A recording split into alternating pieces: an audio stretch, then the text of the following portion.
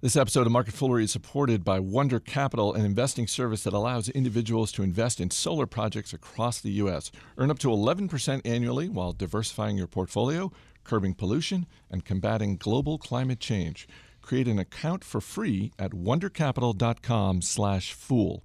Wonder Capital. Do well and do good. It's Wednesday, September 7th.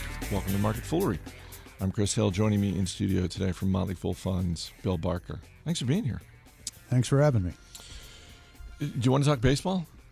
What are we trying to break all records for going off topic? Well, which has been discussed recently in your little Facebook in the podcast group on Facebook. Yeah, that was something that was commented on by the listeners. Like, wow, last week's episode that you were on might have set a land speed record for going off topic. And in fact, I don't think it did. Right, but it was in the running. It's in the running. It's on the medal stand. Today, you seem to have thrown down the gauntlet. Well, we can go off topic immediately. Just because.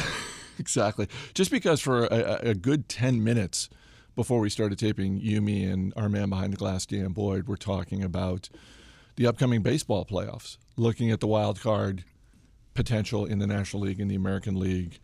And if you're Fox Sports, if Fox has the World Series this year. Fox needs some good news. Fox to bring this into investing perspective. Yes, as I wrote on Twitter yesterday, in their next earnings report, looked for Fox to report a couple of one-time charges in terms of the payouts to people like Roger Ailes and Gretchen Carlson. They better hope that's one time. Yeah, I don't know. We've got a little bit of the news fairy happening today. We're going to start with some earnings though from Dave & Buster's. Second quarter results were good. This was a damn good quarter. Their profits and sales were just solidly better than expected, and shares were down about 3% this morning on help me understand this. They lowered guidance on their same-store sales. They didn't lower them dramatically, and it doesn't strike me as this is a stock that has had some sort of phenomenal run over the last year or so. So I would understand the drop if they were lowering guidance more than they did, or if the stock was up 40% over the last year, which it's not. Okay, so anytime you lower guidance, that's going to be pressure on the stock. And the stock actually was up 52% last year, another 11% going into today. So it may not seem like it's gone up a whole lot in the immediate past, but it's been a good run. It's tripled basically from its IPO price. It's not really the initial public offering because this company has gone in and out of private and public ownership. Couple of times. But when it came back in 2014, it was around $15 a share. And today, right, it's up to 45-ish. So that is in less than 2 years. So let's not just look at the last couple of weeks, the last month, and say the stock's gone wild. It's built up off of some pretty decent performance. A lot of happy shareholders who now may be taking some profits. As you point out, it wasn't a big drop in the guidance from, I think, 3-4% to 2-3% comp guidance. So not a big drop. It's down 3% off of a decent year so far. We've talked recently about the restaurant space and the fact that when it comes to discretionary, you can look at restaurants as a group and say, make a decent argument that these are discretionary income stocks. I think, Dave & Buster's, highly discretionary. I was going to say, and probably at the top of that list is Dave & Buster's.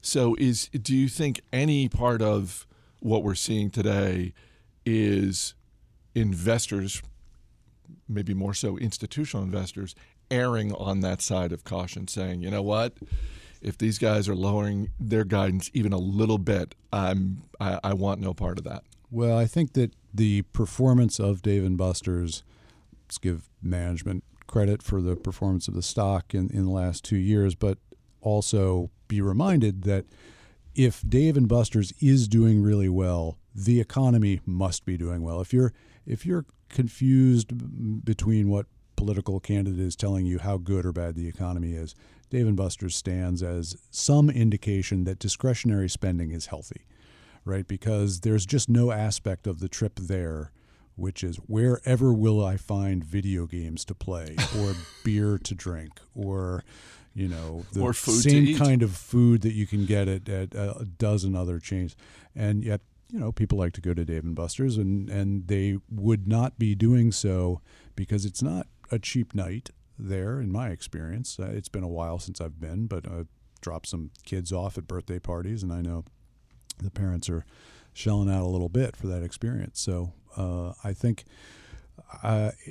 consumer discretionary spending to me seems to still be healthy, but maybe not if you take Dave & Buster's as a proxy for the whole thing, which you shouldn't, but you may be doing a little bit today, then it's not quite as healthy as you thought yesterday. I like what you've just introduced, and it is the idea that for all the talk every quarter of Caterpillar, FedEx, UPS, those types, ExxonMobil as being quote-unquote bellwether stocks. I like the fact that you just introduced Dave & Buster's as part of that group.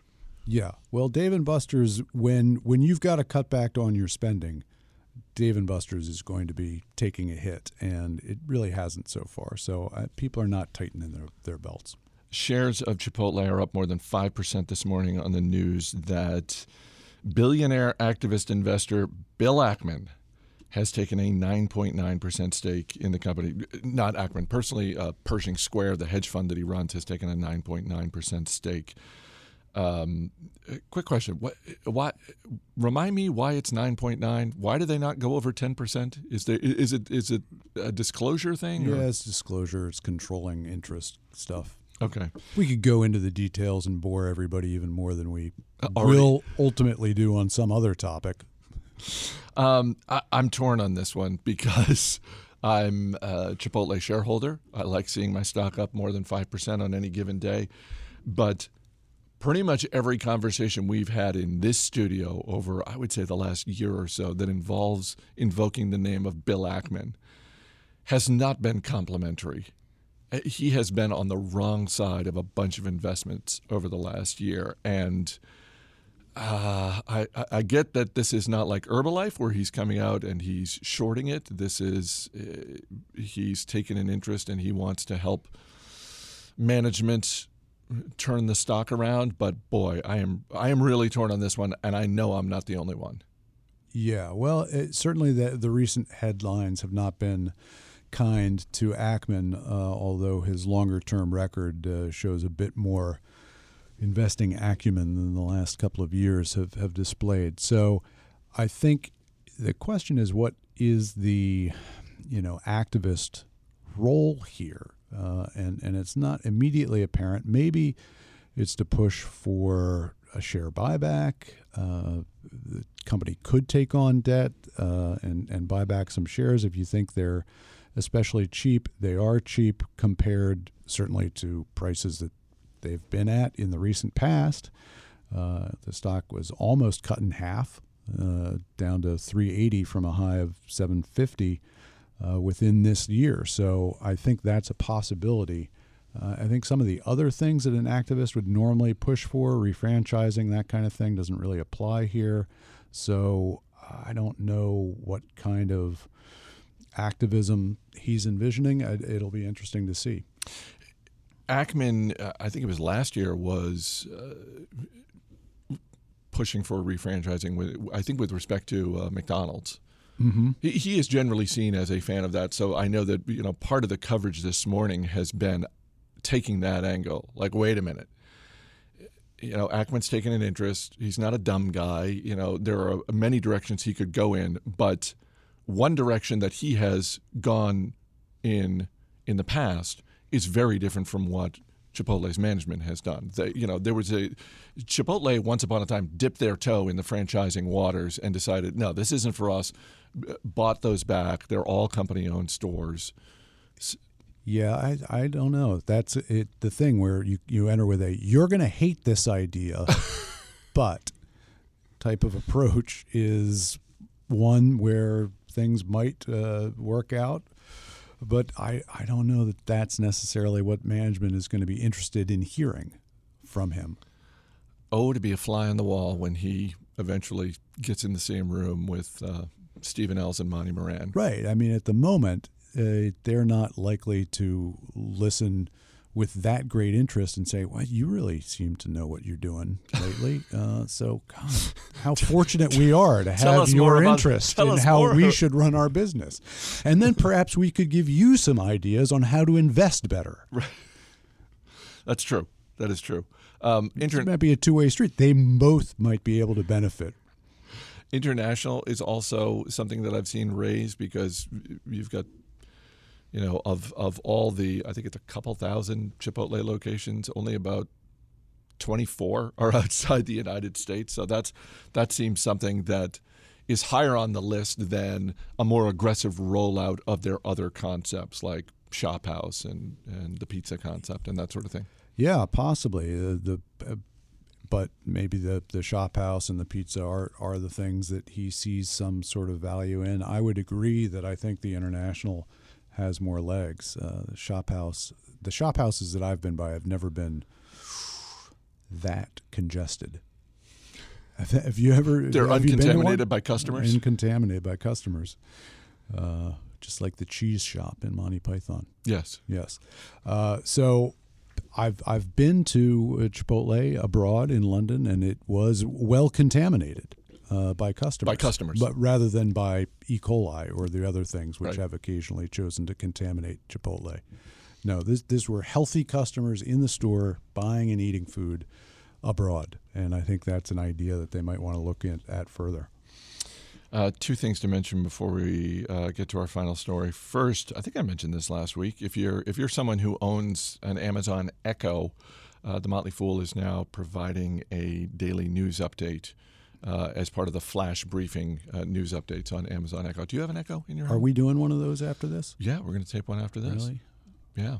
People were stunned that we were able to do that one within the time allotted. Right, because Amazon said it would be great if you guys could do a news briefing for us. We'd like it to be about a minute and a half. And I was like, you know what? That's going to work out well in some cases. With many of my guests. With many of the analysts who sit across from me. With Bill Barker, more of a challenge, but we'll get it done. Which story are we doing for that one? I don't know. We'll talk. Maybe Maybe we'll really throw the Amazon Echo owners for a loop, and it won't be about stocks. Any of these three? It'll just be about baseball. You got to go out and buy an Amazon Echo now. Yeah, to find out. And do it quick. Just listening to the podcast no longer is going to get you everything that you do in this studio. Well, and I'm not an Amazon Echo owner, but I will say, and I'm not looking to plug any one news outlet in particular, but they have a lot of great offerings in terms of it's not just Motley Fool. There's somewhere north of 50 different news outlets. It's beginning to sound like product placement now. No.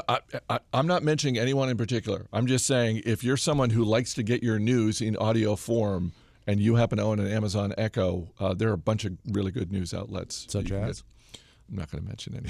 I'm not plugging. If someone wants to slip me $10, you're just plugging Amazon, not any of the. I'm plugging the device. Yeah, the device. You need the device. Yeah. If you could help combat global climate change and make money at the same time, that's a proposition that some of you might be interested in. Wonder Capital is the award-winning online investment platform that allows you to invest in solar energy projects across the U.S. The platform allows you to earn up to 11% annually while diversifying your portfolio, curbing pollution, combating climate change. And your investment in Wonder's fully managed solar investment funds goes directly to helping U.S. small and medium-sized businesses install solar panels. As those businesses repay their loans to Wonder, you receive monthly payments directly deposited into your bank account. And individuals who have previously invested with Wonder Capital have supported the installation and long-term financing for a high-end storage facility in Florida, a government office building in Minnesota, and many other projects across the company. And best of all, Wonder Capital does not take any fees for investing your money. To learn more and to create an account for free, just go to wondercapital.com/fool. That's Wonder with a U. Not the regular way you spell Wonder. It's Wonder with a U. Wonder Capital, do well and do good. Jeffrey Ettinger is the CEO of Hormel Foods. The company announced today that he will be stepping down at the end of October, and that will complete a 10-year run. I would say a very impressive 10-year run for Mr. Ettinger, because during his tenure as CEO of Hormel Foods, that stock has more than tripled the market's return. That's pretty impressive for any business, but particularly one that's just sort of a very basic consumer product packaged meats company. Yeah, and it has been a great run, and nice to exit on a high note, if that's the choice here. And as we mentioned last week in talking about Campbell's, it has been a good last 3 to 5 years for packaged foods in general, and even better for Hormel. So I think that I don't know that this continual expansion of valuations, the price earnings multiple expanding and expanding, which has been a chunk. It's not only been performance, but also investor enthusiasm for the space, and I don't know if that part can go all that much further. So, but Hormel's done a good job of acquiring a few brands here and there, expanding beyond the things that it's best known for. Acquiring Skippy a couple of years ago, the top brand of peanut butter in China now. Hormel owns Skippy? Yeah. I didn't realize that. Bought it from Unilever in 2013, I think. Better known for Spam, of course. I was on the Today Show once talking about Hormel's earnings. I think it was back in 2008, and they piled a pyramid of Spam cans in the table. That's a nice visual. In the table between myself and the host. What do you suppose they did with all that afterwards? Because it's easy for me to imagine the executive producer saying, yeah, we need something. Send a production assistant out. Send him to the grocery store. We need a couple of crates worth of Spam. It wasn't like a 70-can pyramid. It was probably like 12. How close were you to it? Was there any danger that you were going to knock it over? Yeah, with my involvement. Right. Sure. With you? Wildly just gesticulating and all. Right, with your less than perfect reflexes. That could be a little... how did that go on the Today Show? It was very brief. It was like a 3-minute segment, and they flew me to New York, or I took the train, I think, and I had to spend a night in the smallest hotel room I think I've ever been booked into. But it was fine. Boy, that tells you right there, and maybe this is not the case because what'd you say? This is 2008? I think it was 2008. 2008, but that gives anyone listening a good indication of how flush broadcast television networks are with disposable cash. I mean, we're to talk about disposable income. It's like, well, we need an analyst to talk about the business of Hormel. Okay. Well, cost is no issue whatsoever. So let's get a guy up here. Let's put him up in a hotel in New York City, which is never cheap, no matter how small the hotel room is. We'll bring him over. We'll spend about 3 minutes on the set. And while you're at it, go take a few $100 out of petty cash. Go buy as much Spam as you can so you can stack it up behind him. Definitely true, although I think in the case of Motley Fool and the rest of the media, there are times when they just assume that we're in New York. Oh, right, yes. Right?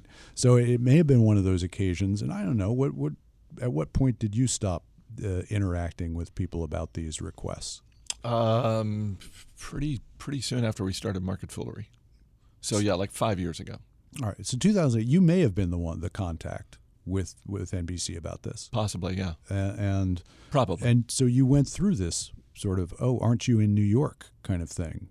Yeah, I don't remember specifically if that was the case with them, but I do know that has happened before, where and you're already at the point maybe where you've agreed, and they say, all right, so should we have a limo like grab the person? You say, well, we're here in Washington. Yeah, we're a few hundred miles away to the south, and at that point maybe just out of embarrassment of not wanting to show how little they know about us, they say, oh well, yes, of course, then I do remember fly on up here. I do remember specifically.